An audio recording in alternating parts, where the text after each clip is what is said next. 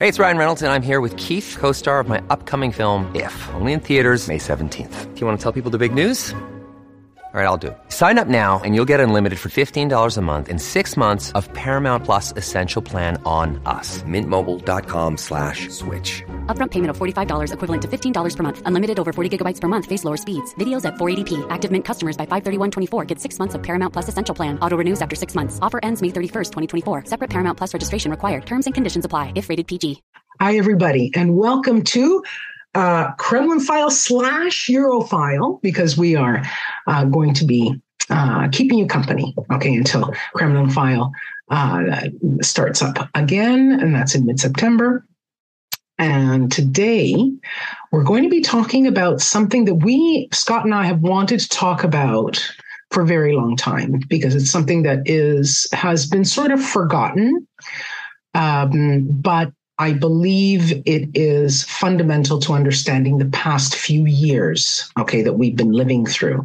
And that is all of, let's say, the Brexit campaign from 2016, 2015, 2016, and then the spillover into, okay, the Trump campaign, 2016, that whole period, because we're talking about a period that was, let's say, that was marked, I don't know what the word, help me, Scott, the word that I'm thinking of, that was underscored by 3 pivotal events in Europe, okay, and the United States. It was Brexit.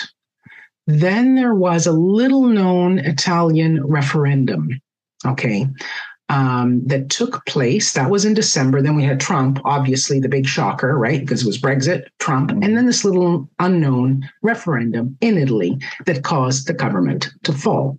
Okay, so these 3 are all interconnected, and this is what we wanted to talk about today, with the focus being on Brexit, because we know a lot of you don't know a lot about it. Okay, I mean, we weren't really paying attention, okay, to what was going on across the pond, so to speak. Okay, so today, instead of calling up any guests, because the expert we have sitting right here, okay, Scott Lucas, right? Scott, I got to tell you something. You know how I discovered you? Do you have any idea? No, this is a surprise. It's a bit of a frightening question, but yeah. Okay, no, I wasn't trolling you or, behind some sort of murky corner saying, oh, hang on, was that guy? I discovered you because let's say the run-up of Brexit and also of the U.S. the Trump's 2016 campaign, you were doing a lot of, radio. And I'm a huge radio fan. And I used to listen to your commentary and your analysis. And I said, who is this guy? Because I need to talk to him. I was doing research, okay, at the time. And I said, I really need to talk to him. And that's, how I started writing to you and reaching out and the whole business, because I said, his analysis is just really bang, bang on. I was learning so much, okay, from what you were talking about.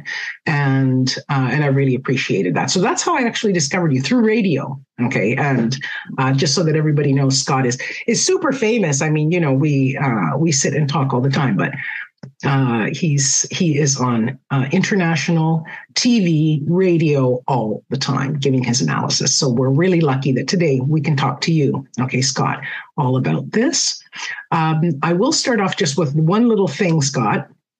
On the morning, I guess it would be, what is that, July 24th or July 23rd? When was the actual vote?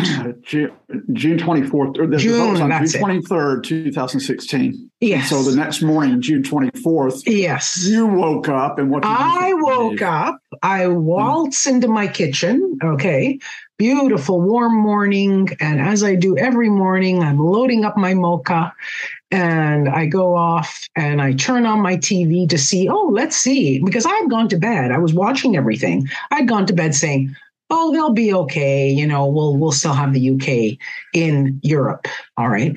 And then I turn on my TV and it's, okay, what is going on? I was shocked. I was literally shocked.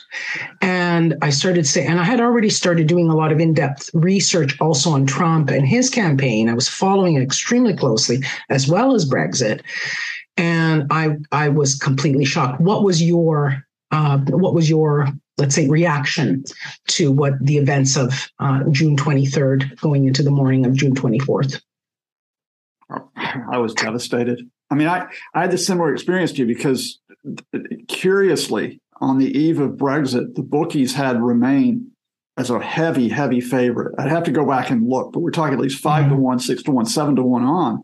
Wow. Whether someone was messing around with the betting markets or whether, everybody just misread it, you go to bed and you think, all right, well, the vote might be quite close. And indeed, a note we'll get into is that Boris Johnson, the key here to what happened with Boris Johnson, who later became prime minister, is he thought that it would be a narrow victory for Remain. Wow. And then I woke up the next morning and there it is, 52-48 in favor of Leave. And you know that even though it's that small a majority, this is a historic event and not in a very good way. Yeah. And I guess to preface it, I'd lived here since I first came here in 1981. I'm not this 18-year-old naive American, but sort of fell in love with the idea of being let's tell folks Alabama. Where you're from, Alabama. From Alabama. Yeah, from Alabama. And I came across from University of Tennessee that I didn't really like the atmosphere there.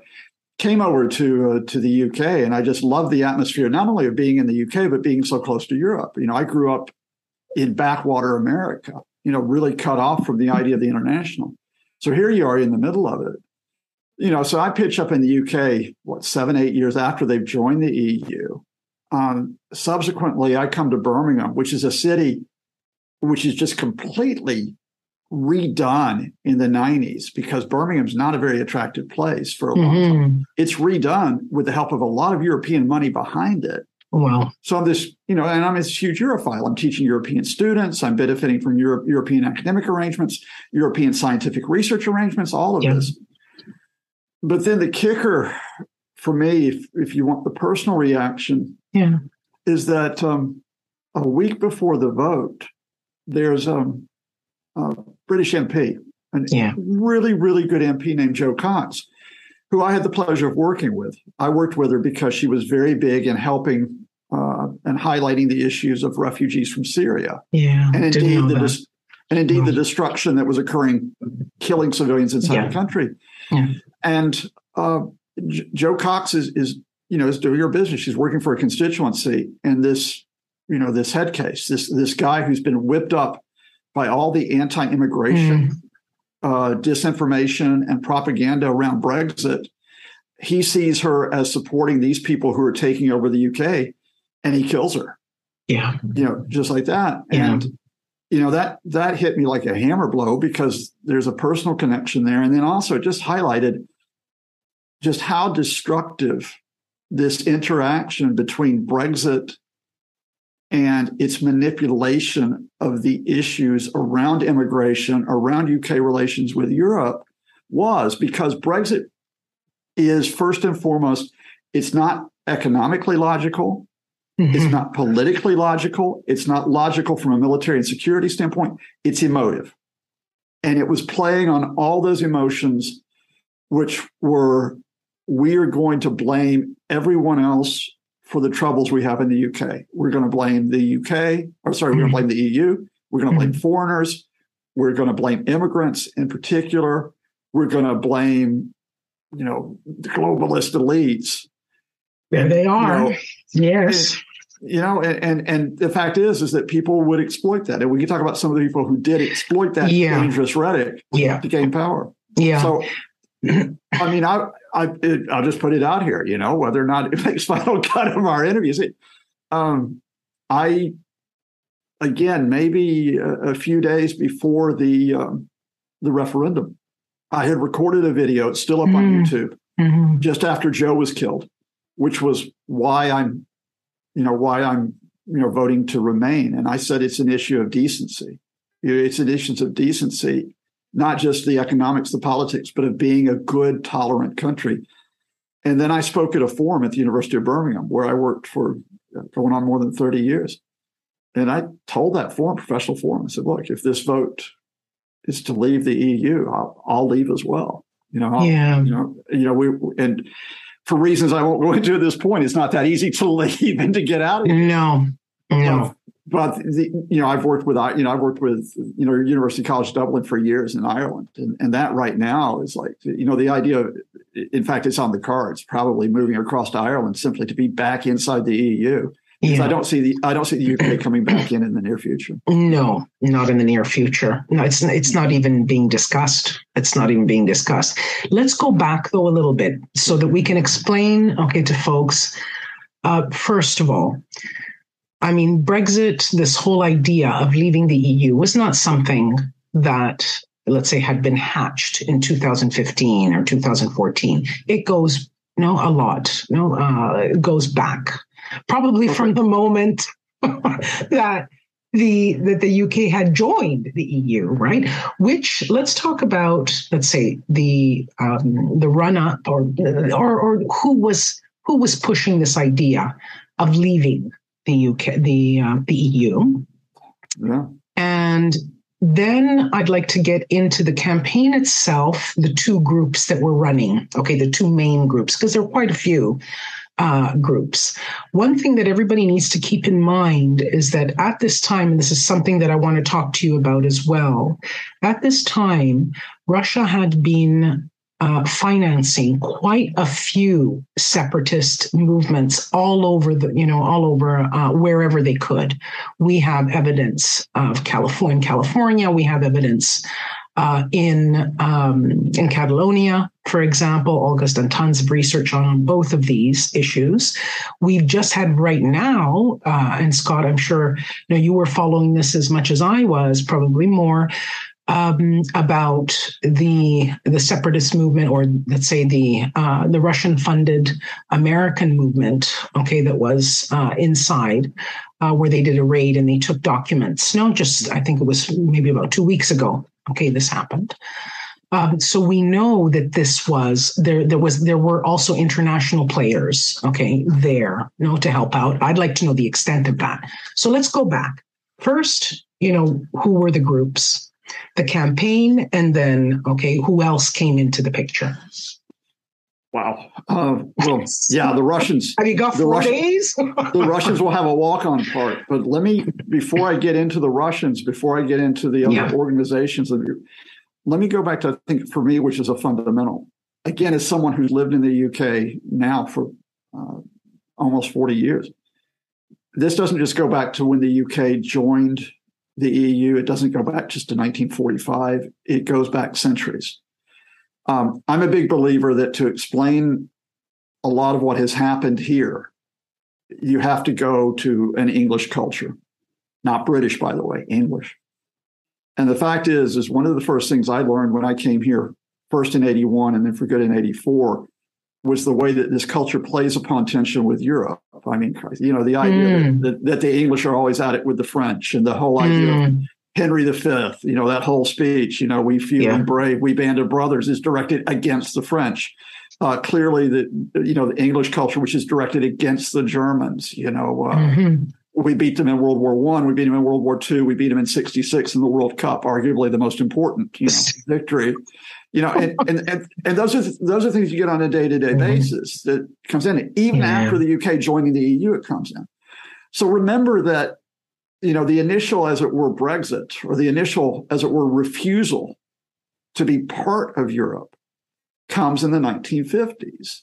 And that is with the refusal to join the negotiations, or to complete the negotiations for the European Economic Community in 57, 58.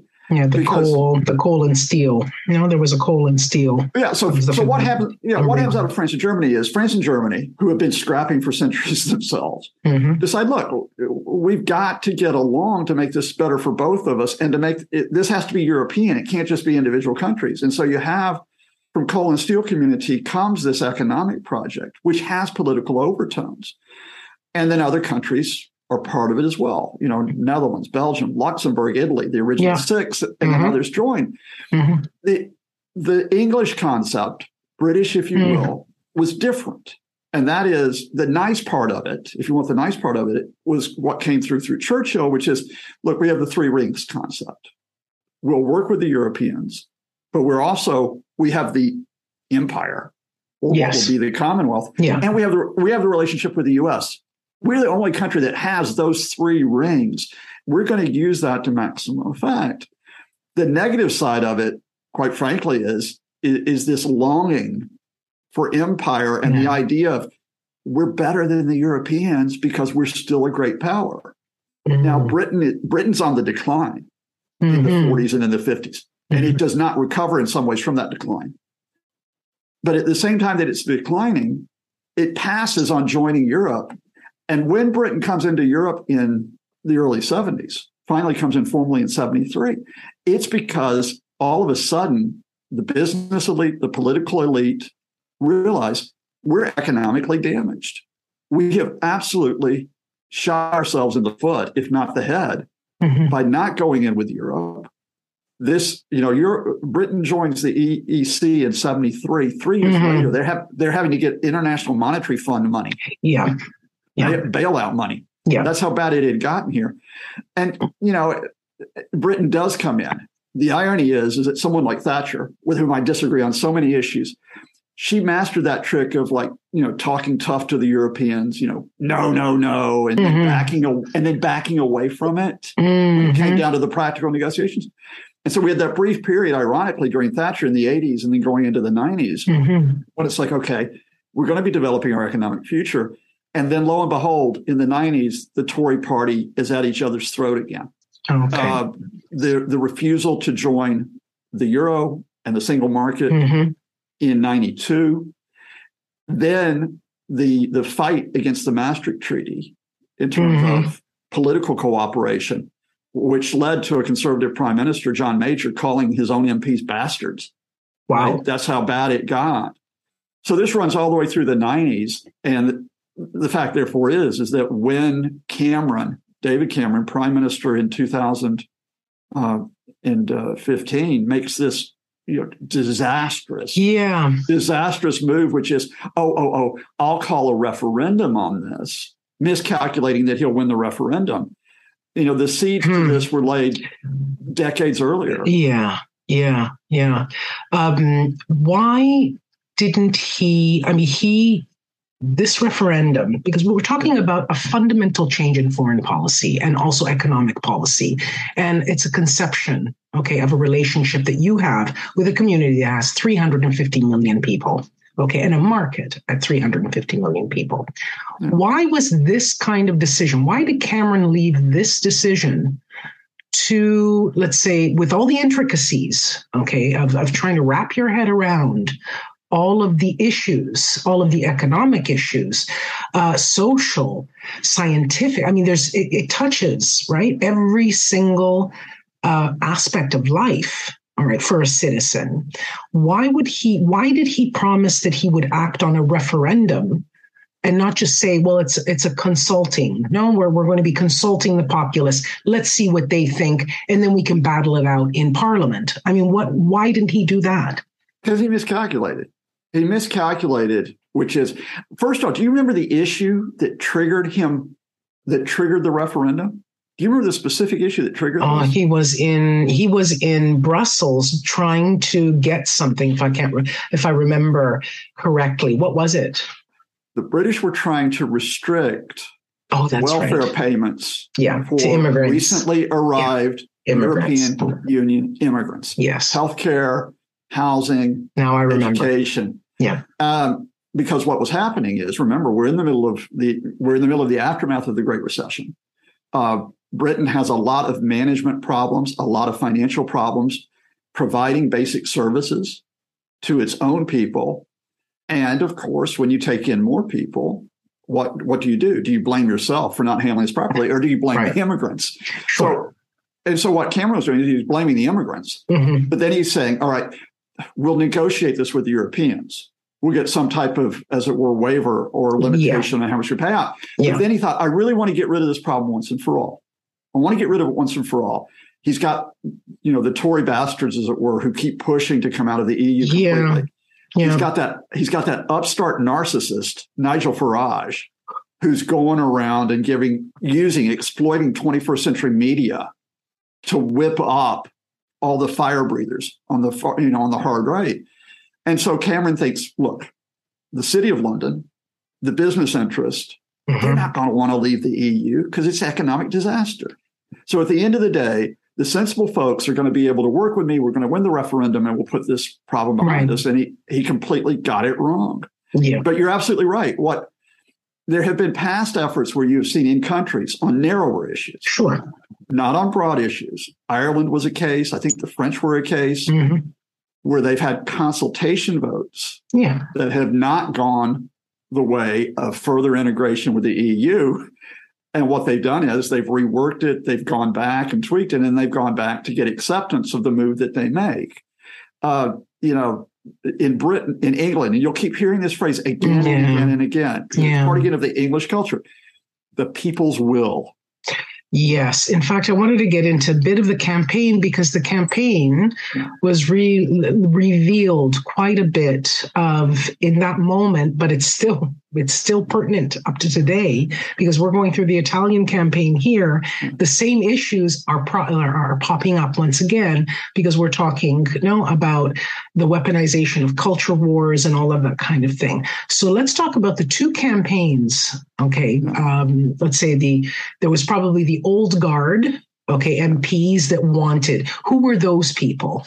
Let's just give a few names so folks want to go and read up on this, right? They can understand who we're talking about. Who are the old guard? I think the best way to do it, because in a sense, you're looking at political factions, political groups that are in here.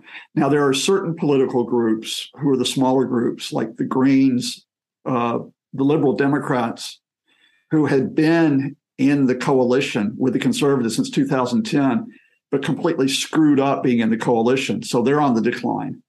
But the key thing here is the Lib Dems and the Greens are both firmly remain. We'll talk about that. The two major parties are split.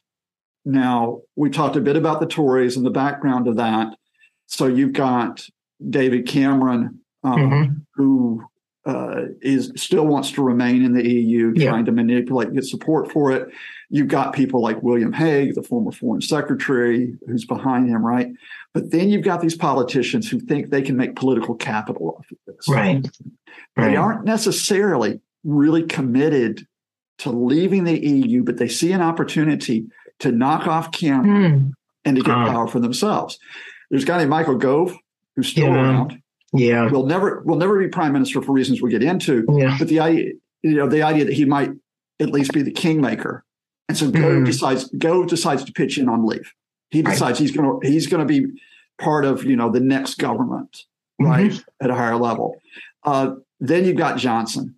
Now, Boris Johnson, mayor of London, complete showboat politician, part of this whole 21st era of spectacle and mass media. Johnson's like, this, I can be prime minister through this. And this is the way he's going to do it. He had actually, Johnson actually had supported remaining part of the EU. Yeah. In previous years. And then he flipped. Right at the last minute. Right at the last minute. Yeah. He talks to Gove. I think Gove called him. I mean, there are different stories that I've read. But yeah, it was right at the last minute he decides to weigh in on leave. Yeah. And what these politicians, they do is that not only can they support leave for their personal ambitions, they can co-opt the hard right. They can co-opt Farage's UK Independence Party, right? Because in effect, we can control UKIP. Well, in doing that, in a sense, they sell their souls, right? So you get Farage, Gove, and Johnson.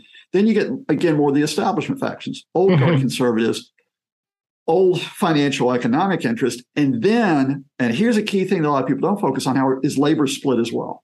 Yes. Yes.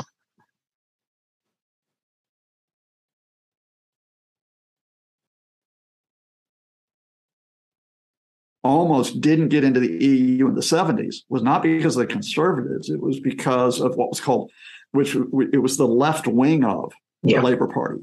Yeah. People like Tony Benford, who said it will do down workers, it will do down our health and safety, it will drag us down to the level of Europeans. Kind of a really weird, again, English superiority complex, but around those issues like welfare and and social rights as opposed to, power and security. Yeah. All right. So you have two. Yeah. So just to identify this, just to wrap this up, identify in 2016 is that while you get, the old guard, the Blairites, the Tony Blair guys, the Gordon Brown guys, the Miliband's, Ed and David, and so on, you get this faction around Jeremy Corbyn, right? Of the left who's been there. And now they see the prospect that Corbyn could actually come in, they think, take over the Labour Party and win. And what that meant is that sort of limited the Remain campaign because we never quite knew where Labour stood as a bloc to drive this home. Right. And Corbyn notoriously continued to sit on the fence over our position with Europe for years. Yeah, for years. After the referendum. Yeah, no, I didn't see Corbyn as a Remain candidate. He's Lexit. He's left exit. Exactly. Now, there were two, for people who hadn't followed, the actual campaign, there was one group, that was headed by the money, let's say, from Aaron Banks and Farage. That was one group.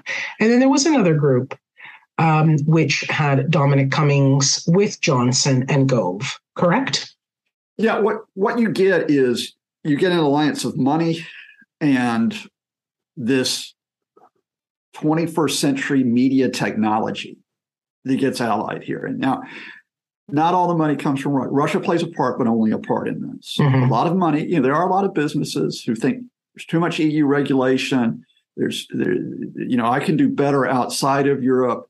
You can talk about entrepreneurs like James Dyson, for example, the guy who's behind JCB, the big bulldozer guys that Johnson always likes to pose with.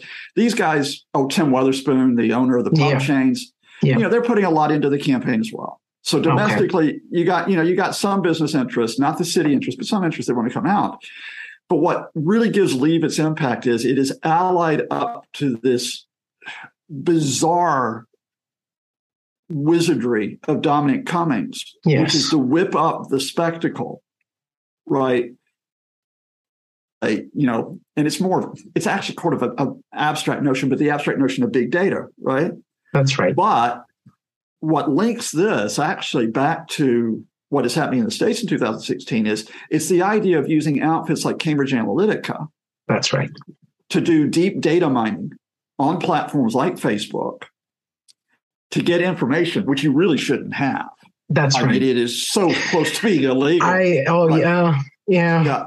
And then what you do is you data mine this, and then you have the targeted ads, which are not just the traditional billboards, not just the traditional TV and radio spots, but you're going all the way out there on social media. Yeah. And I can remember the notorious alliance of the toxic politics of Farage, the money and the technology in a single moment, which is that. And again, Grant, you can cut this, right? If you got to.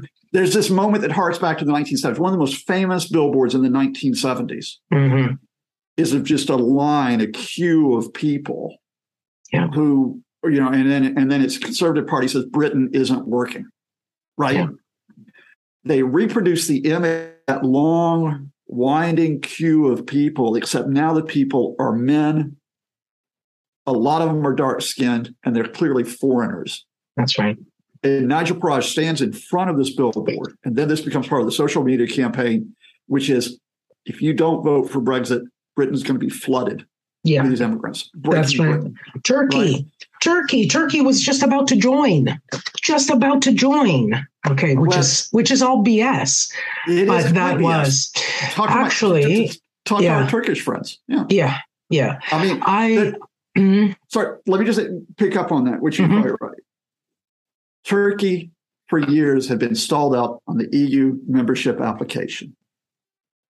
But most people in the England, they don't know about that background. They just know that Turkey, and they don't necessarily think of Turkey as Europe. They think it's just kind of strange. Maybe it's Middle Eastern, maybe it's Muslim. I'm not sure exactly who are these people. Yeah, who are these people? Yeah, and so you get this alliance of that Turkey's going to join the EU, and then And this is the really damaging part. We are 5 years into the Syrian civil war.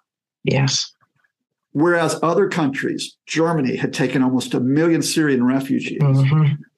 The number of refugees, Syrian refugees that are allowed in the UK is in the thousands, maybe the low 10,000s at most. Britain has passed legislation to keep Syrian children out of the UK, right? And so you marry up the idea that Turkey is going to join the EU, and then all these people, from whether it's Syria, whether it's Afghanistan, whether it's Somalia, because they're even darker, they're going to be the guys that are coming in. Yeah. Now, the irony of this is, if you think about it, Brexit did absolutely nothing regarding immigration arrangements. No, nothing at all. Outside the EU. That's right. What Brexit did is it shut down people from within the EU. But a lot of people from within the EU are white. Yeah. And so thus it's incredible. I when I was doing my research for all of this, just after Brexit, but it was probably about a year after that, someone had posted online a depository of all of the memes, that were sent through Facebook, sent through social media. And most of it, first you saw the first initial memes were sort of like, oh, we love the NHS. Or do you support animals, animal rights? Or they tried, because I'm getting back to what you were saying, Scott, about the data mining, which I think is fundamental, because what a lot of people don't know is that this vote was really close. It was close. That's why it reminds me so much also of the Trump vote. Trump was 30,000 votes? How many votes did Trump win by? 70,000 votes across. Which is nothing. 3 states make the difference. Exactly. Yeah. Okay. And for the Brexit vote, it's the same thing. There was a very, very minuscule, I can't remember what it was, but I know that they had to swing or find, which was more the idea, was to find people who had not voted before, that had stopped voting, find out why they had stopped voting, craft these memes, craft the message to get them to come out and vote for Leave. So I saw all of it, and I can tell you it was absolutely incredible. Like I'm mentioning the Turkey thing because they actually showed, the UK, and then this big, huge arrow with 27.8 million Turks are coming. Okay. And they bombasted, and this was towards the end because they didn't do this right in the beginning. It was sort of a very gradual, the meme campaign itself, or the messaging was very gradual.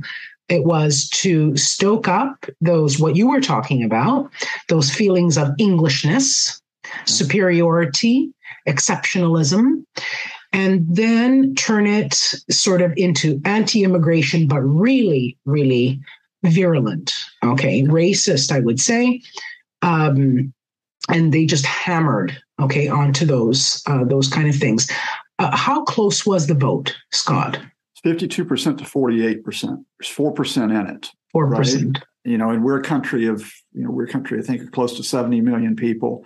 I can't remember the exact voter turnout on the day. It was pretty high, but you're talking about probably several 100,000 votes can make the difference here. Right now, the key, and here's the kicker, though. I'm going to give you a sting in the tail of all this. Mm-hmm. When you talk about those campaigns, they win the battle, but they're going to lose a war. And let me explain why. First of all, you'll notice that your description, that portrayal of the arrow coming from Europe into the UK, in this case from Turkey, with all the Turkey, that hits at a visceral, visual body in this country will have, which is the arrows of World War II, of the Germans coming into the UK, right? And so they're playing that World War II theme over again. Now, in England, it's really, really effective to do that. And to an extent, it's effective in Wales. Northern Ireland's a special case we can discuss if you want to. But let me why in Wales? Hold on. Why in Wales? Because Wales is one of the countries that received the most EU funding. Because you get at a heart of a question here, and let me sidetrack for just a minute, which is it is much easier to run a campaign like this based on emotion by drawing upon the negative. for people who have lived with the EU for 40 years, right? It's like, well, we've already got this, all right. Yeah, I have a house in Spain. Right? Yeah. I got a house in Spain. Yeah, you got to, and it's like, and so you go to people and say, well, look, we economically we've done better off, and you've got these connections in academia and so on. Everybody goes, well, yeah, okay, fine, but that doesn't necessarily mobilize. The positive doesn't necessarily mobilize people. No, the negative does. And so in Wales, the positive, which is where a lot of European Union money has hit Wales, which is an area which does not do as well as England. A lot of European money goes into Welsh agriculture in particular, which has really suffered as an outcome because of Brexit, right? But you get the emotive thing, which is, in Wales, which doesn't have a very high density of population, has a couple of major cities like Cardiff and like Swansea. But the idea is you're going to be overrun. You're going to be overrun. Oh, and by the way, and then this flip side, the deception of Brexit, which is when you're free of European regulations, you will prosper. Yeah. Which is absolute. Yeah, you're liberated. Yes. But remember, there's one political group I didn't talk about. One area I didn't talk about earlier. We talked about Labour. We talked about Greens, Lib Dems, the Scottish Nationalist Party. Yes.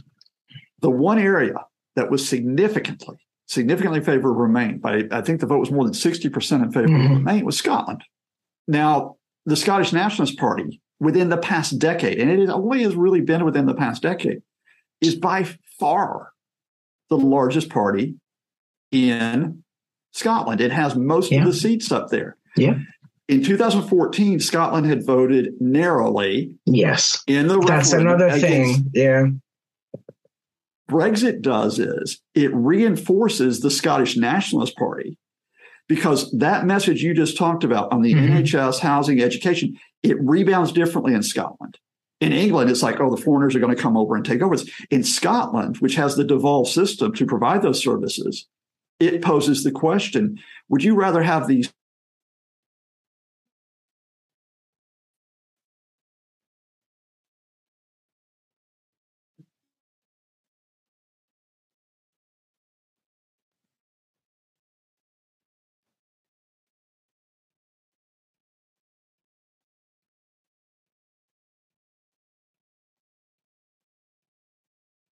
go?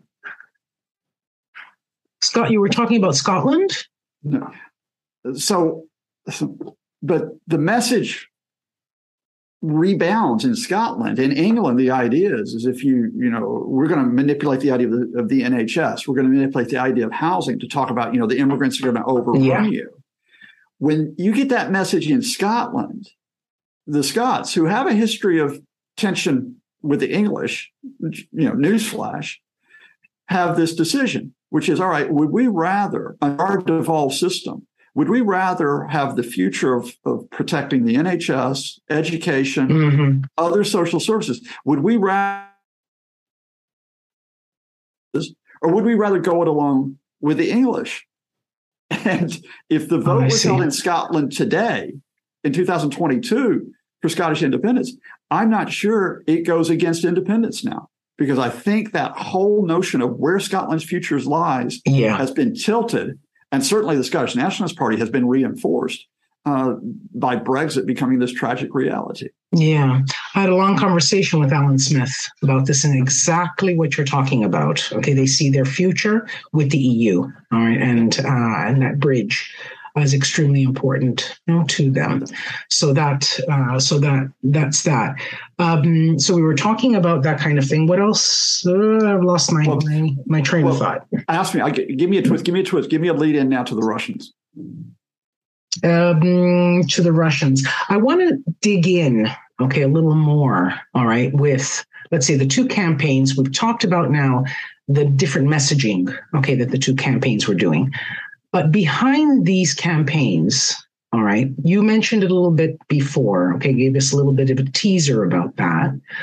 How much of an impact, did the Russians actually have? Because, as I said before, were funding a lot of separatist campaigns. Now, a lot of these people were crackpots. It's not like some of them were not serious at all. We're talking about soft power, maybe just creating disunity and and sowing discord within the societies. It's not really something that will take you anywhere. But they are funding these groups. In Italy, it's the same thing. With certain figures. So how much? Because we know that Aaron Banks, he was having meetings with the Russian ambassador. This is on record, through the NCA report, that had come out, their findings. What is it with that? What's the connection there? Well, let's be careful with individuals like Mr. Banks, who can be quite litigious. Yes. And he likes going to court. He likes going to court. Yeah. Let's be careful with individuals like Mr. Johnson, who later becomes prime minister, who has links to Russians. Yeah, that we know. Yeah. About. And let's remind everybody, Jenny, Lebedev, the son is, or the father is the son that became a lord. Oh, you've got the father who is connected with Russian intelligence services. That's right. And it's the son, Evgeny, who is a newspaper proprietor, the Evening Standard and the Independent, among the titles that he owns, who becomes so well connected with, he's part of, as it were, the English establishment. Yeah. And also here in Italy, by the way, Scott, because he's got a nice, big, huge villa near Perugia where Boris Johnson, as we know, came. All right. That's right. We've got pictures of him in the airport and the whole business. So, yeah. So let's go general with the Russians here, because this is also true of the U.S. in 2016, because it's never the idea that the Russians are pulling the strings, right? That's something that people who like to shout Russiagate, whether it's with respect to Trump or with respect to Brexit or with such as the French elections, they try to use that idea that we're saying that the Russians are using everyone's puppets. We're not. What the Russians do is they work in three different areas. And the first is that they have connections. They have these connections, such as we talked about with individuals, where they try to say, well, what's your point of view? Here's our point of view. And you try to, as it were, encourage a point of view. So I suspect Mr. Johnson, when he met various Russians, the Russians would have talked about how great the UK future would be outside of the European Union, how wonderful it would be, how it would be a golden age. In other words, you reinforce or you bolster what Johnson himself is beginning to think, for whatever reason. Secondly, the Russians are facilitators. Now, they're not the only facilitators, but they will provide support for particular individuals and particular groups to get the messages out that they want to get out. And again, now, how big these groups were within the UK, how substantial they were in terms of the amount of money, the amount of propaganda they put out. Again, because we've never gotten a full and frank report. The report you referred to, the Intelligence Committee report from a couple of years ago, is very, very careful in what it says. We don't know the extent of this. But third, the Russians are amplifiers. And this was especially important in Brexit, because what the Russians were doing with this idea of hybrid warfare, with their information services since 2014, whether it's RT, whether it's Sputnik, whether it's the Duran, whether it's Russia Insider, Geopoliticum, there's tons of them. They're all over the place. What they're doing is that they're amplifying. And the message that they're amplifying is not directly, go out and vote for Brexit. The message they're putting out is, the UK is in disarray. Europe is in disarray. And so the whole idea is that the only way to get out of this disarray is for everyone in the UK to go out and vote for Brexit, right? Well, is that not interfering? I mean, that's pretty heavy duty, Scott. Of course it's interfering, but there's a paradox here I'll talk to you about. When the Americans, when Barack Obama talked about the UK going to the back of the queue when it comes to trade deals, if Brexit went through, which was just a statement of fact. I could tell you that was exactly what the Americans were going to do. Then everybody on the Leave side screams, this is interference.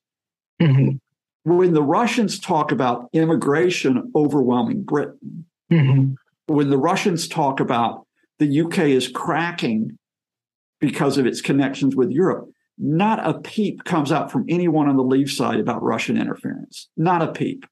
Now, that in itself is a way, as it were, of accepting assistance from the Russians, right? Even if you didn't take money, even if you did not meet a Russian face-to-face. Right. There's an imbalance here. Every country, in a way, wants Brexit to go a certain way. The French want it to remain, the Germans do, and so on. But they are not operating the same way the Russians are. But you want to sting in the tail on this, which people haven't picked up? The Russians may get more than they bargained for. Mm-hmm.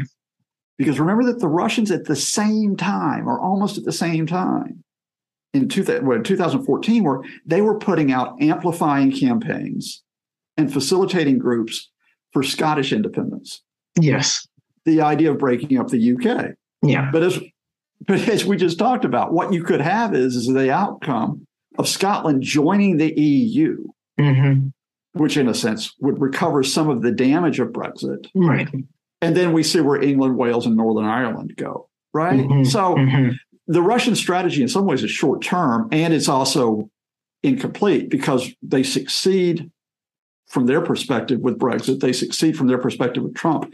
They fail on France and Germany because one of the lessons of Brexit, we're getting a little bit away from the UK, but one of the lessons of Brexit is that the French looked at what was happening.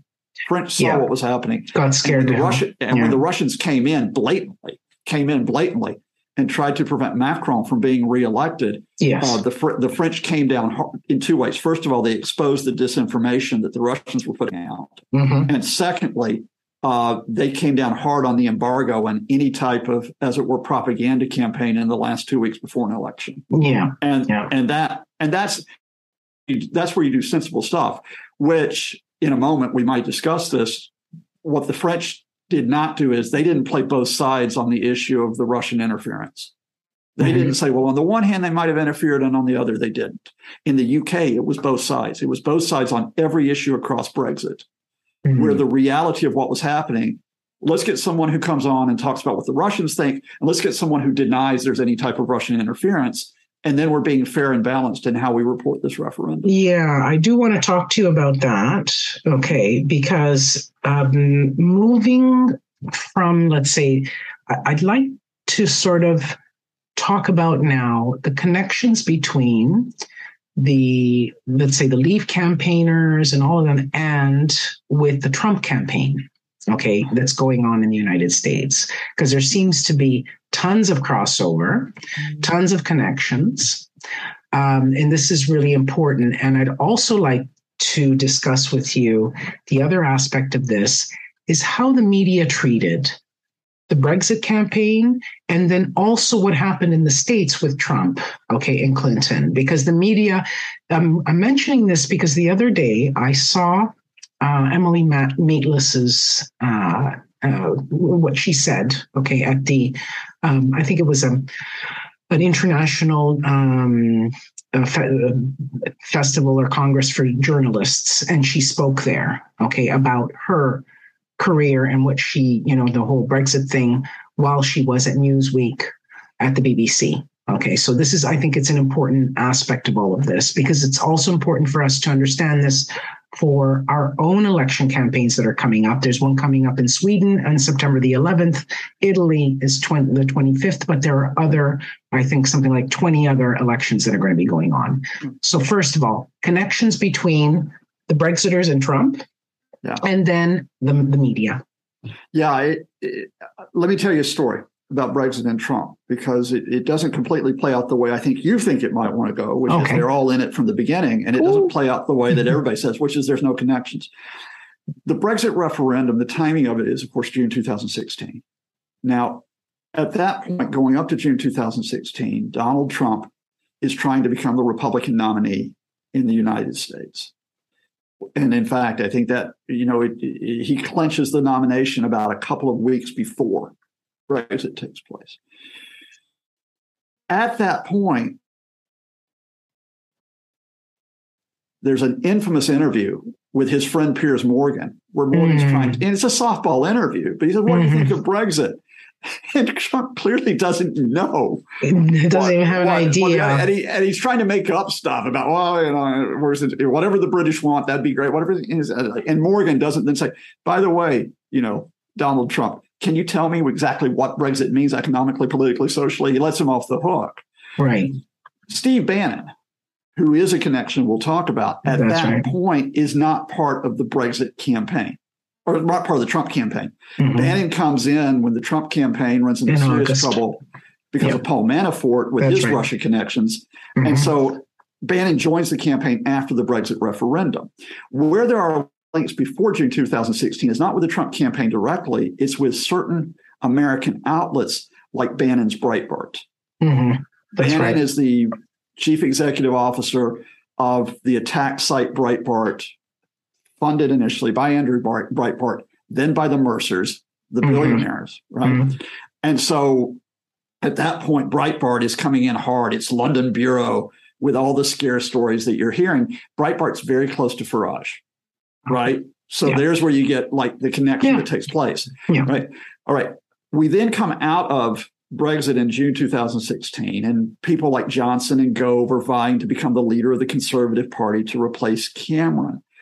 Bannon comes in with the Trump campaign at that point. Both the Brexit campaign and the Trump folks use Cambridge Analytica for the data mining. That's another link that takes place, right? But then the link becomes consolidated because Farage then becomes campaign. In October, or by October, Farage is going out to at the end, it's like, all these. He's at the rallies, right? He's got a rally. He's got the British accent, right? He's cool.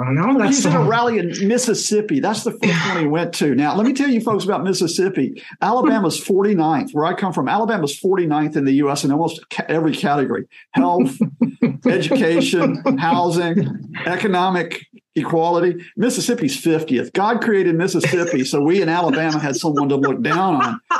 And so this English guy pops up, and no one in that crowd, Mr. Posh, Mr. Posh comes up, and Farage is giving it the whole bombastic stuff because he's basically a wannabe Trump as well. Yeah, and it's like, oh look, a British guy endorsed Trump, and they hug each other. But remember, as much as we may mock Farage, the very first British tower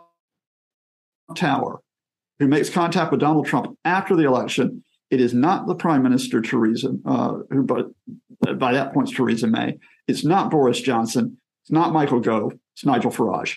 Mm-hmm. And go look at the photograph of he and Trump, two men of the people, leading the people, standing in front of this gold-plated lift in Trump Tower, right? Which is just in crazy. Your face, hypocrisy. Yeah. So then now Farage is matched up with him in 2000, but story's not finished yet. Where it does have an effect then on the U.S. side is that Nigel Farage is also in contact with Julian Assange. That's right. Nigel Farage is meeting Assange in the Ecuadorian embassy in London. Where Assange is pitching up. And the open question to this day is whether Farage was connected in any way with the dump of documents that WikiLeaks was dumping to damage Hillary Clinton in 2016, or whether he was connected with WikiLeaks tactics, because they not only dump documents about Americans, they also dump documents about other countries as well, such as Europe. Yeah. So that's the connection, tactical connection. But there is a postscript in case anybody wants to look it up. Because the Americans under Bannon, who is chief strategist to Trump in the White House, because the Americans, or at least the Trump administration, now want to interfere, they want to make sure that Brexit splits the UK from Europe. Because remember, the vote doesn't confirm the split. You have to get a Brexit it's got to go through, agreement, which doesn't go through for 3.5 years. Theresa May is trying to finesse this and to try to get a withdrawal agreement, which is not too damaging to the British economy, and does not create a hard border in Ireland, which would be a disaster there. Boris Johnson wants to be prime minister.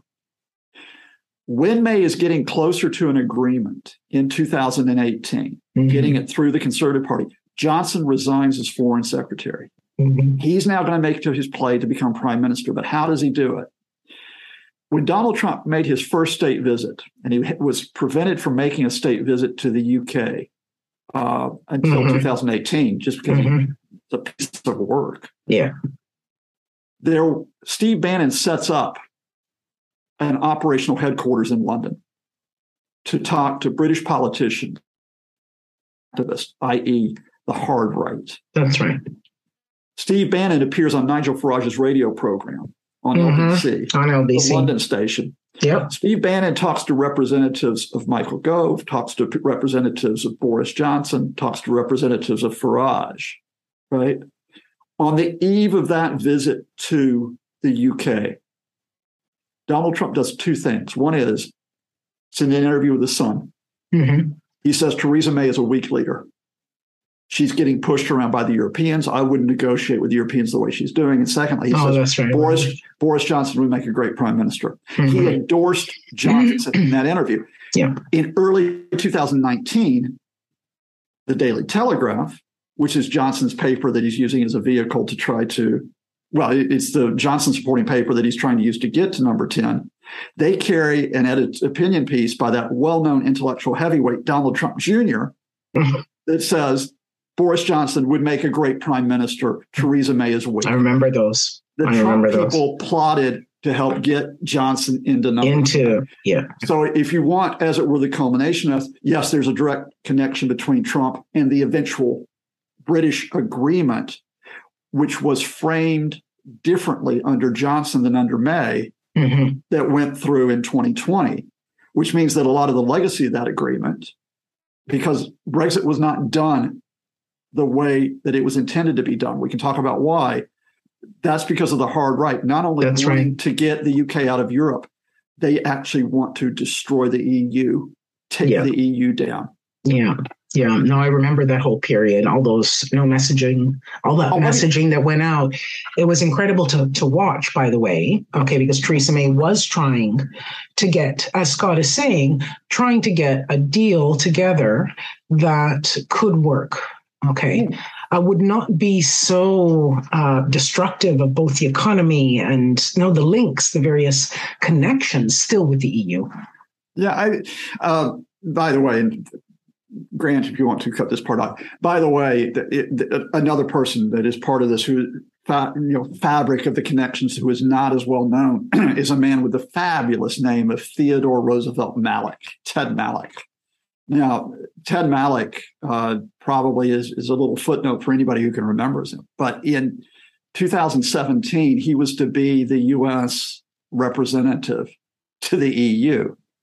Right? Oh, that's right. I remember him. Yes. Ted Malloch despises the EU. Ted Malloch despises the EU. So they were going to basically put the guy in somebody who's going to help destroy it. Yeah. Ted Malloch is really well connected with Farage. He's really well connected.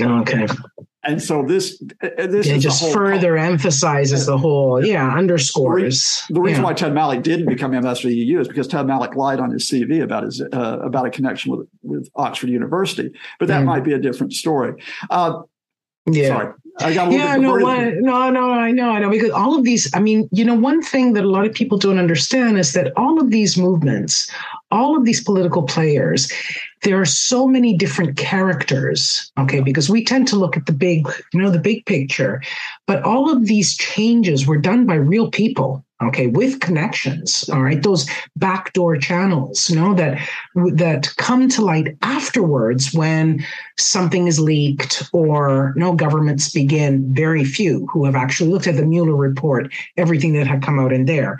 One thing I did want to underscore with everybody is the role of Russian embassies, which we're not going to get into today, but would be something very interesting to dig very deep, because as we know, Russian embassies here in Italy, the Russian embassy is a direct link with Salvini's party. We know that Razov, right, bought that plane ticket that Salvini was supposed to be going off to Moscow, but we know that they worked through their embassies to get a lot of stuff done.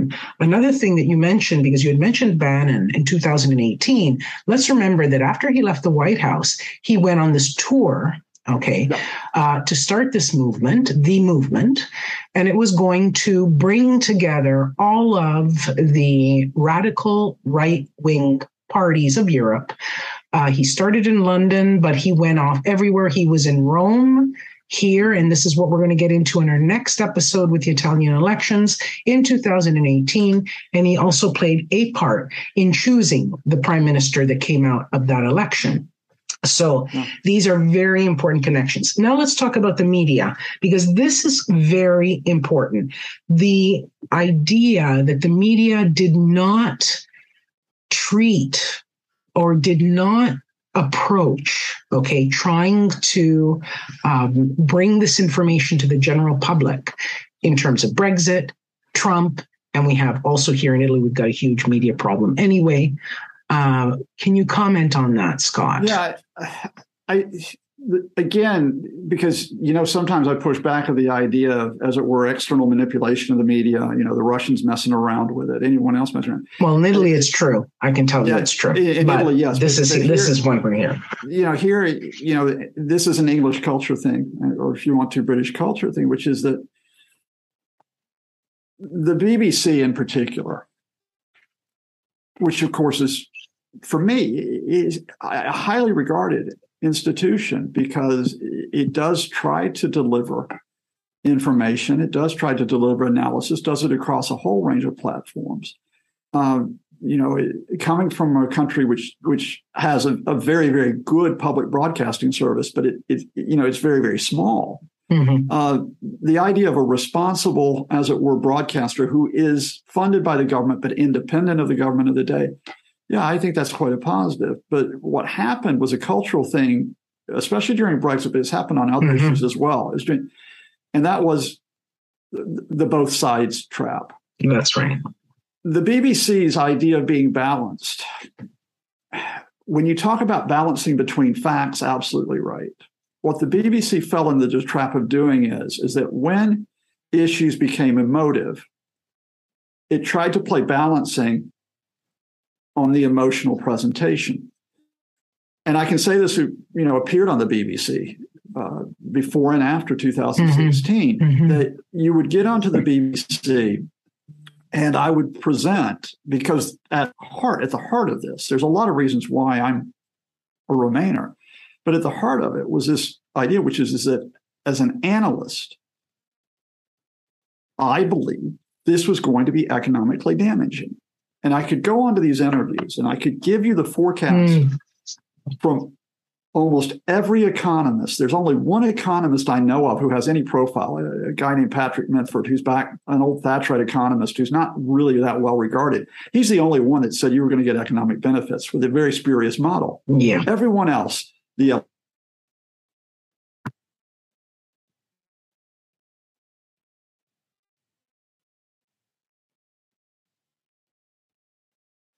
loss of GDP, a relative loss of GDP, in a best case scenario of about 4%.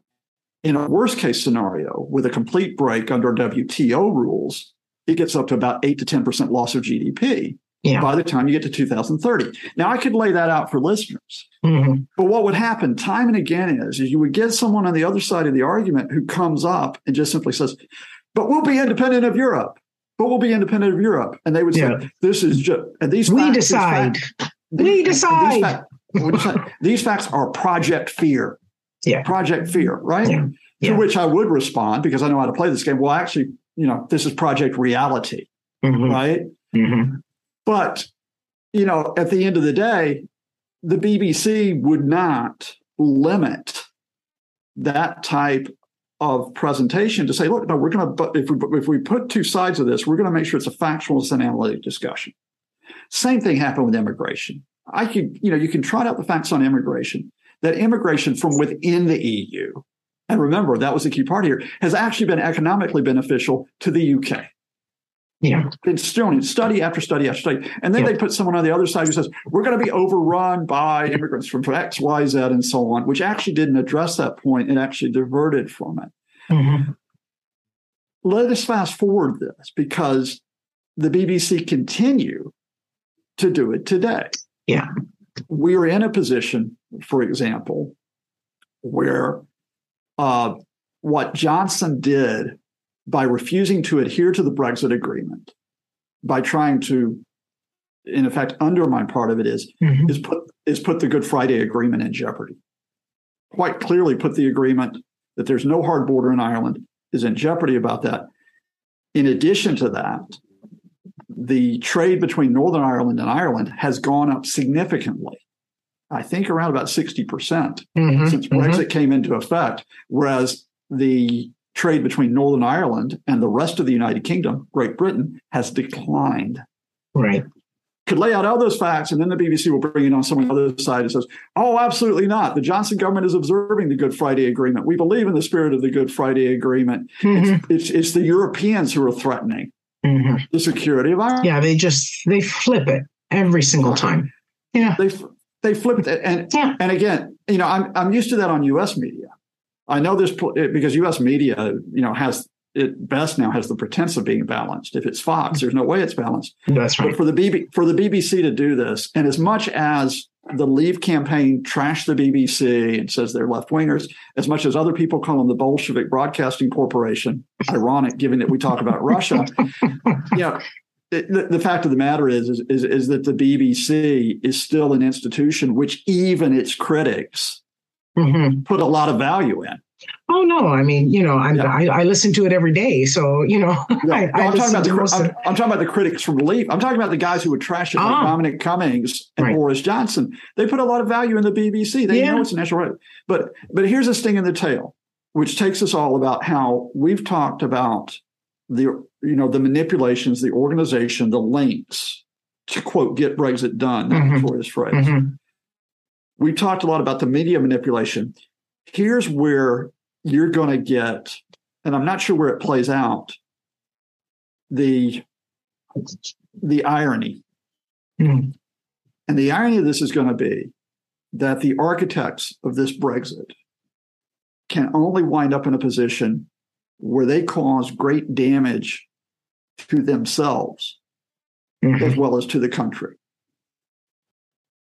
In December 2019, we had a general election in the UK. And Boris Johnson, who had overthrown Theresa May with the help of the Americans, was now running on Cummings' three-word platform, get Brexit done. He also was lying. He was lying throughout that campaign. He lied that we were going to get 40 new hospitals if he was elected. He lied. All those new doctors and nurses, and it was just going to be a revolution. Absolutely. Lie. And his biggest lie, however, in terms of Brexit was he stood in Northern Ireland in front of an audience. I think there may have been local business people who'd been brought in for it, clap and say, there is no customs line down the Irish Sea. That's right. That is a flat out lie. The whole point of the Brexit agreement was that in order to protect Ireland and not have a hard border, you had to have the customs line down the Irish Sea between Northern Ireland and Great Britain, because if you didn't have a customs line, you're still part of the European single market, folks.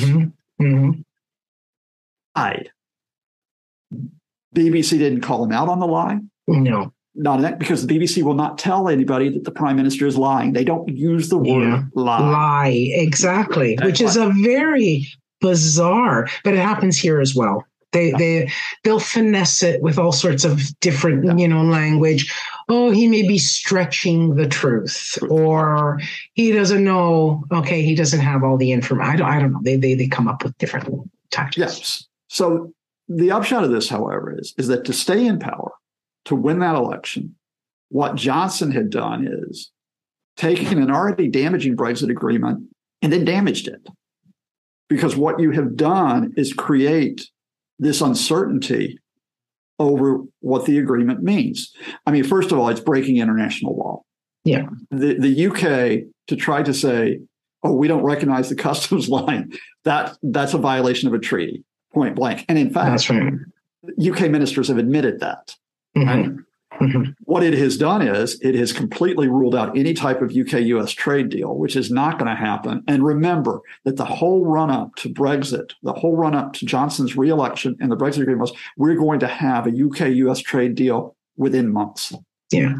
By the way, a both sides thing, which is I would go on to radio and say, it takes on average 4 to 6 years to negotiate a medium-sized trade treaty. Think about what a U.S.-UK trade treaty is. And they said, oh, but so-and-so says, okay. Yeah. So you get no UK-U.S. trade treaty. You get instability, not just about what the Irish future is. You get instability about what your trading arrangements are.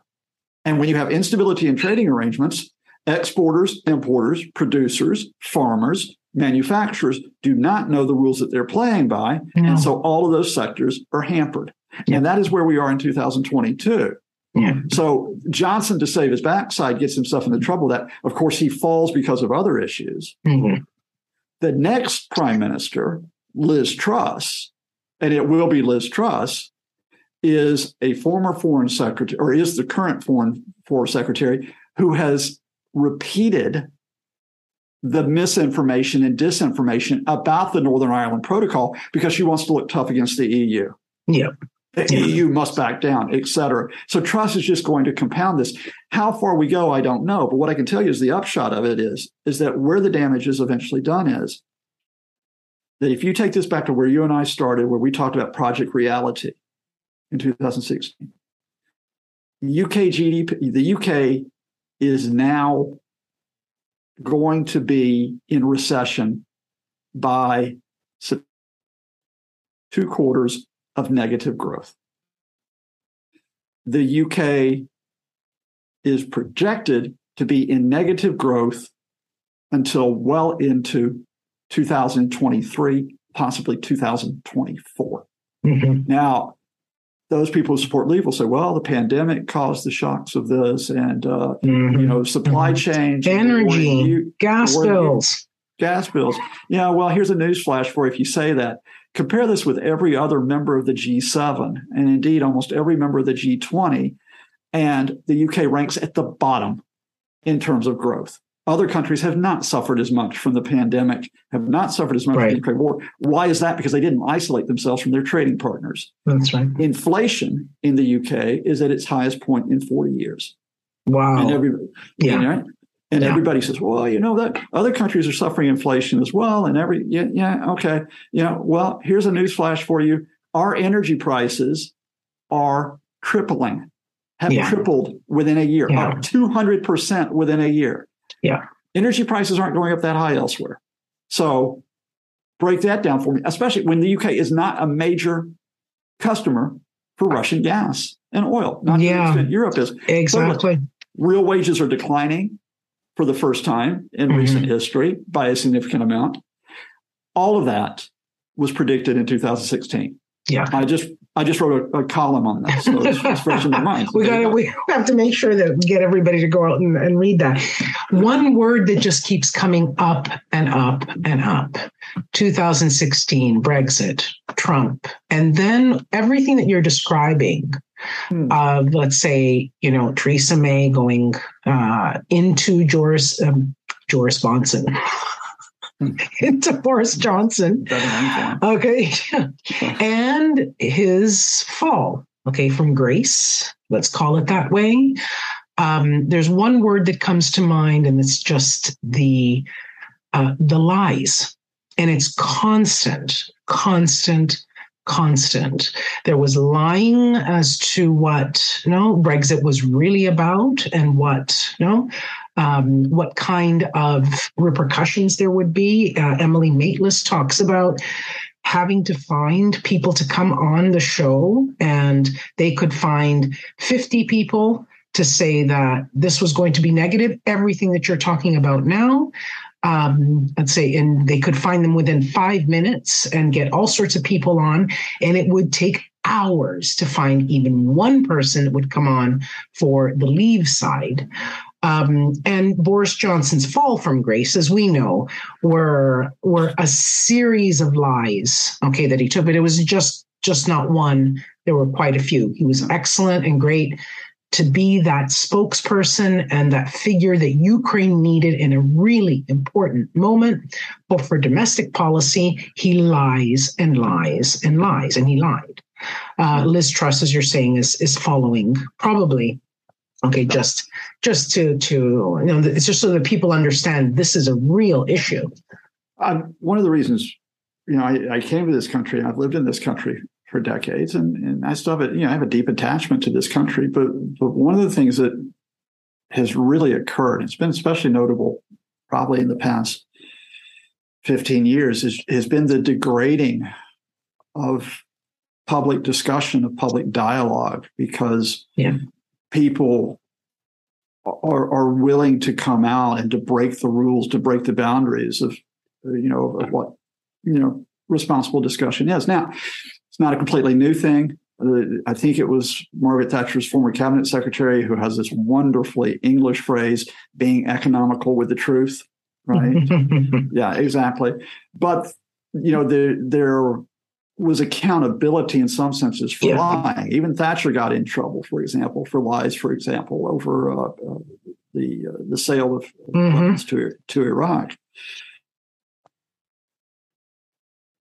What you had is that the standards, which was, for example, that a prime minister would never lie. In fact, no MP should ever lie in the House of Commons. And in fact, you should never accuse someone of lying in the House of Commons. Somebody got booted out. When was it? About a month ago. They're disrespectful. Yeah.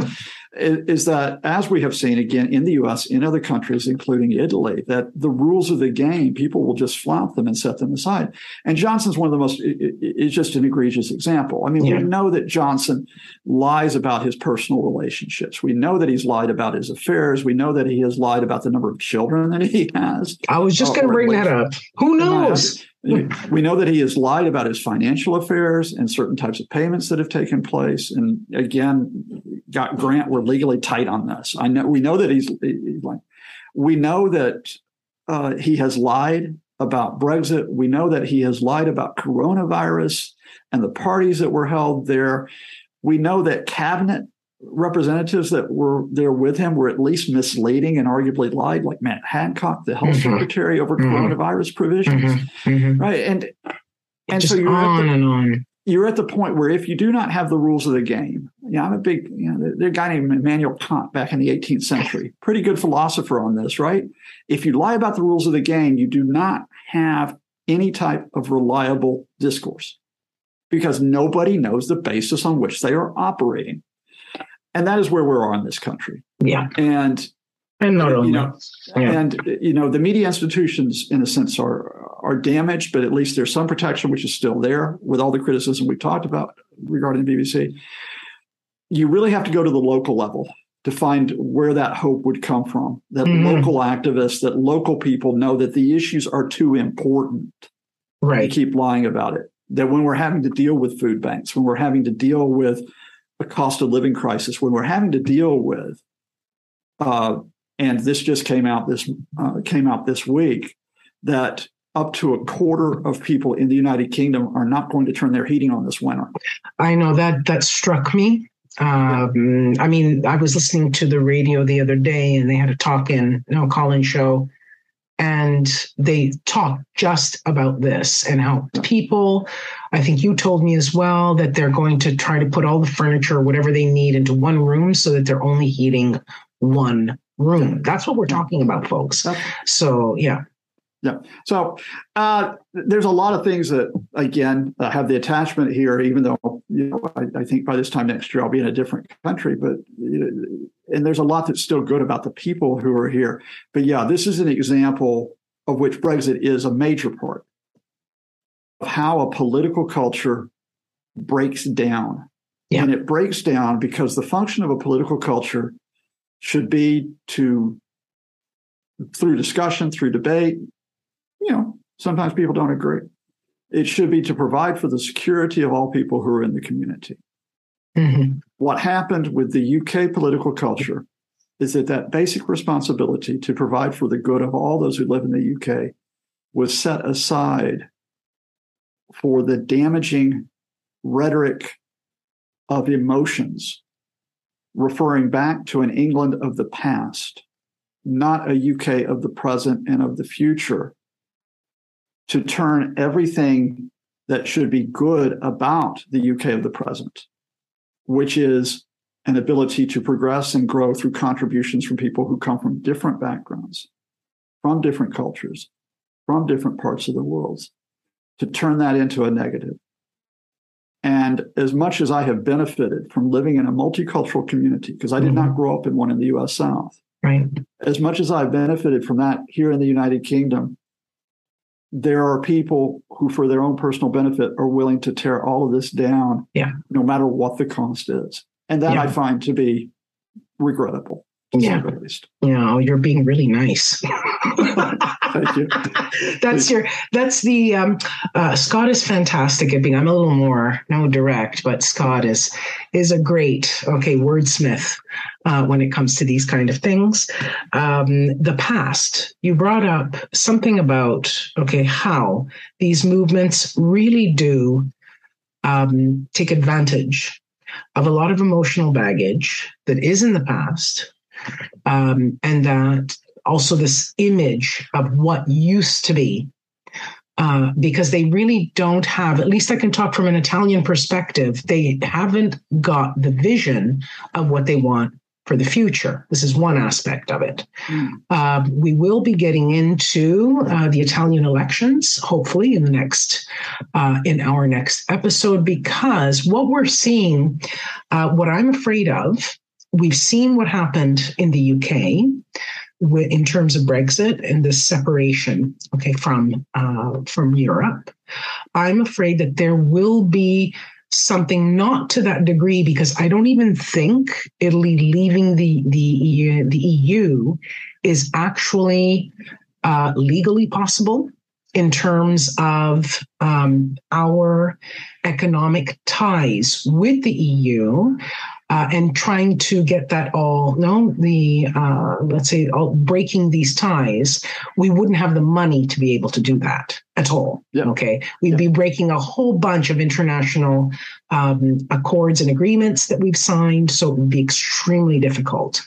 But what can happen is forming within the EU a group, headed by Hungary, which is already there, because Italians, two political groups, which I'm not going to get into now, have signed accords, with Putin's United Party and also with Orban. So they could form a cell. My prediction is they keep, for the way the Italians have done always, they keep one foot in one place, one foot in the other. They never, let's remember, Dante has a ring in hell, for the undecided. And in Italy, it's more taking advantage. Oh, what can I get from here? What can I get from there? And playing the two sides off each other, which is what the British, right? When you were saying right in the beginning of our talk.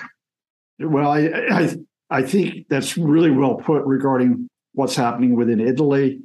And more generally, I think amongst the 27 nations of the EU, no one's going to leave the EU because of the economic benefits that the EU actually brings overall. To their particular nations. The risk is that, as we have already seen with Viktor Orban's Hungary, you get the corrosive effect from within. But there at least is the big difference. But there's the big difference beyond that, which you have highlighted, which is that the UK was the one country which jumped, that it was willing to jump where others would never do that, despite the economic consequences. Let me ask one last question, because this has been on my mind. The UK within the EU, did it have a powerful position? Did it have a power? Was it listened to? Was it regarded, let's say, was it helping also informing policy? What kind of position did it have within the EU? Oh, Lord, yes, the UK had a powerful position because, as you know quite well, the larger countries in the EU, by the nature of the rules, and by the nature that the EU has to have unanimous agreement on many issues, the larger countries have a veto on what can take place. That's right. And so, for example, you look at the history for years in terms of the negotiations that took place over the Common Agricultural Policy, that one of the achievements of Margaret Thatcher again, who I despise on many fronts. Thatcher knew the ability to stay within the EU and then getting the UK's way on revisions of the common agricultural policy. And the UK continued to play that in the 21st century. The Labour government under Blair and do it. Yeah. What happened is that Cameron, who was finding it difficult to get the leverage on a particular issue, which was welfare payments, then made that catastrophic decision, which is we'll completely jump out of the boat. And if we drown in the process, so be it. I mean, let me just give you this wrap up. What we have seen for years is that both in the decision to hold the referendum, then the decision to leave, then the completion of the withdrawal agreement, then ripping apart the withdrawal agreement, is the equivalent of holding a gun to his or her head and say, don't move or I'll shoot. Well, guess what? There we go. The UK shot. Yeah. The shot that rang, what is that with the Americans? The shot that rang across. The shot that rang around the world. There we go. And unfortunately, it wasn't a good one, right? Okay. It wasn't as positive as the other one. All right, then. Okay, everybody. So we're going to cut it here. And Scott, we're going to be back for another episode. We're going to talk about the Italian elections, pick up maybe some of the things that we've talked about here and develop them further, okay, in the next episode. Fantastic. So it was great talking to you again. I'll see you. I'll call you anyway. Stay safe, stay sane. Bye-bye, everybody. Bye-bye.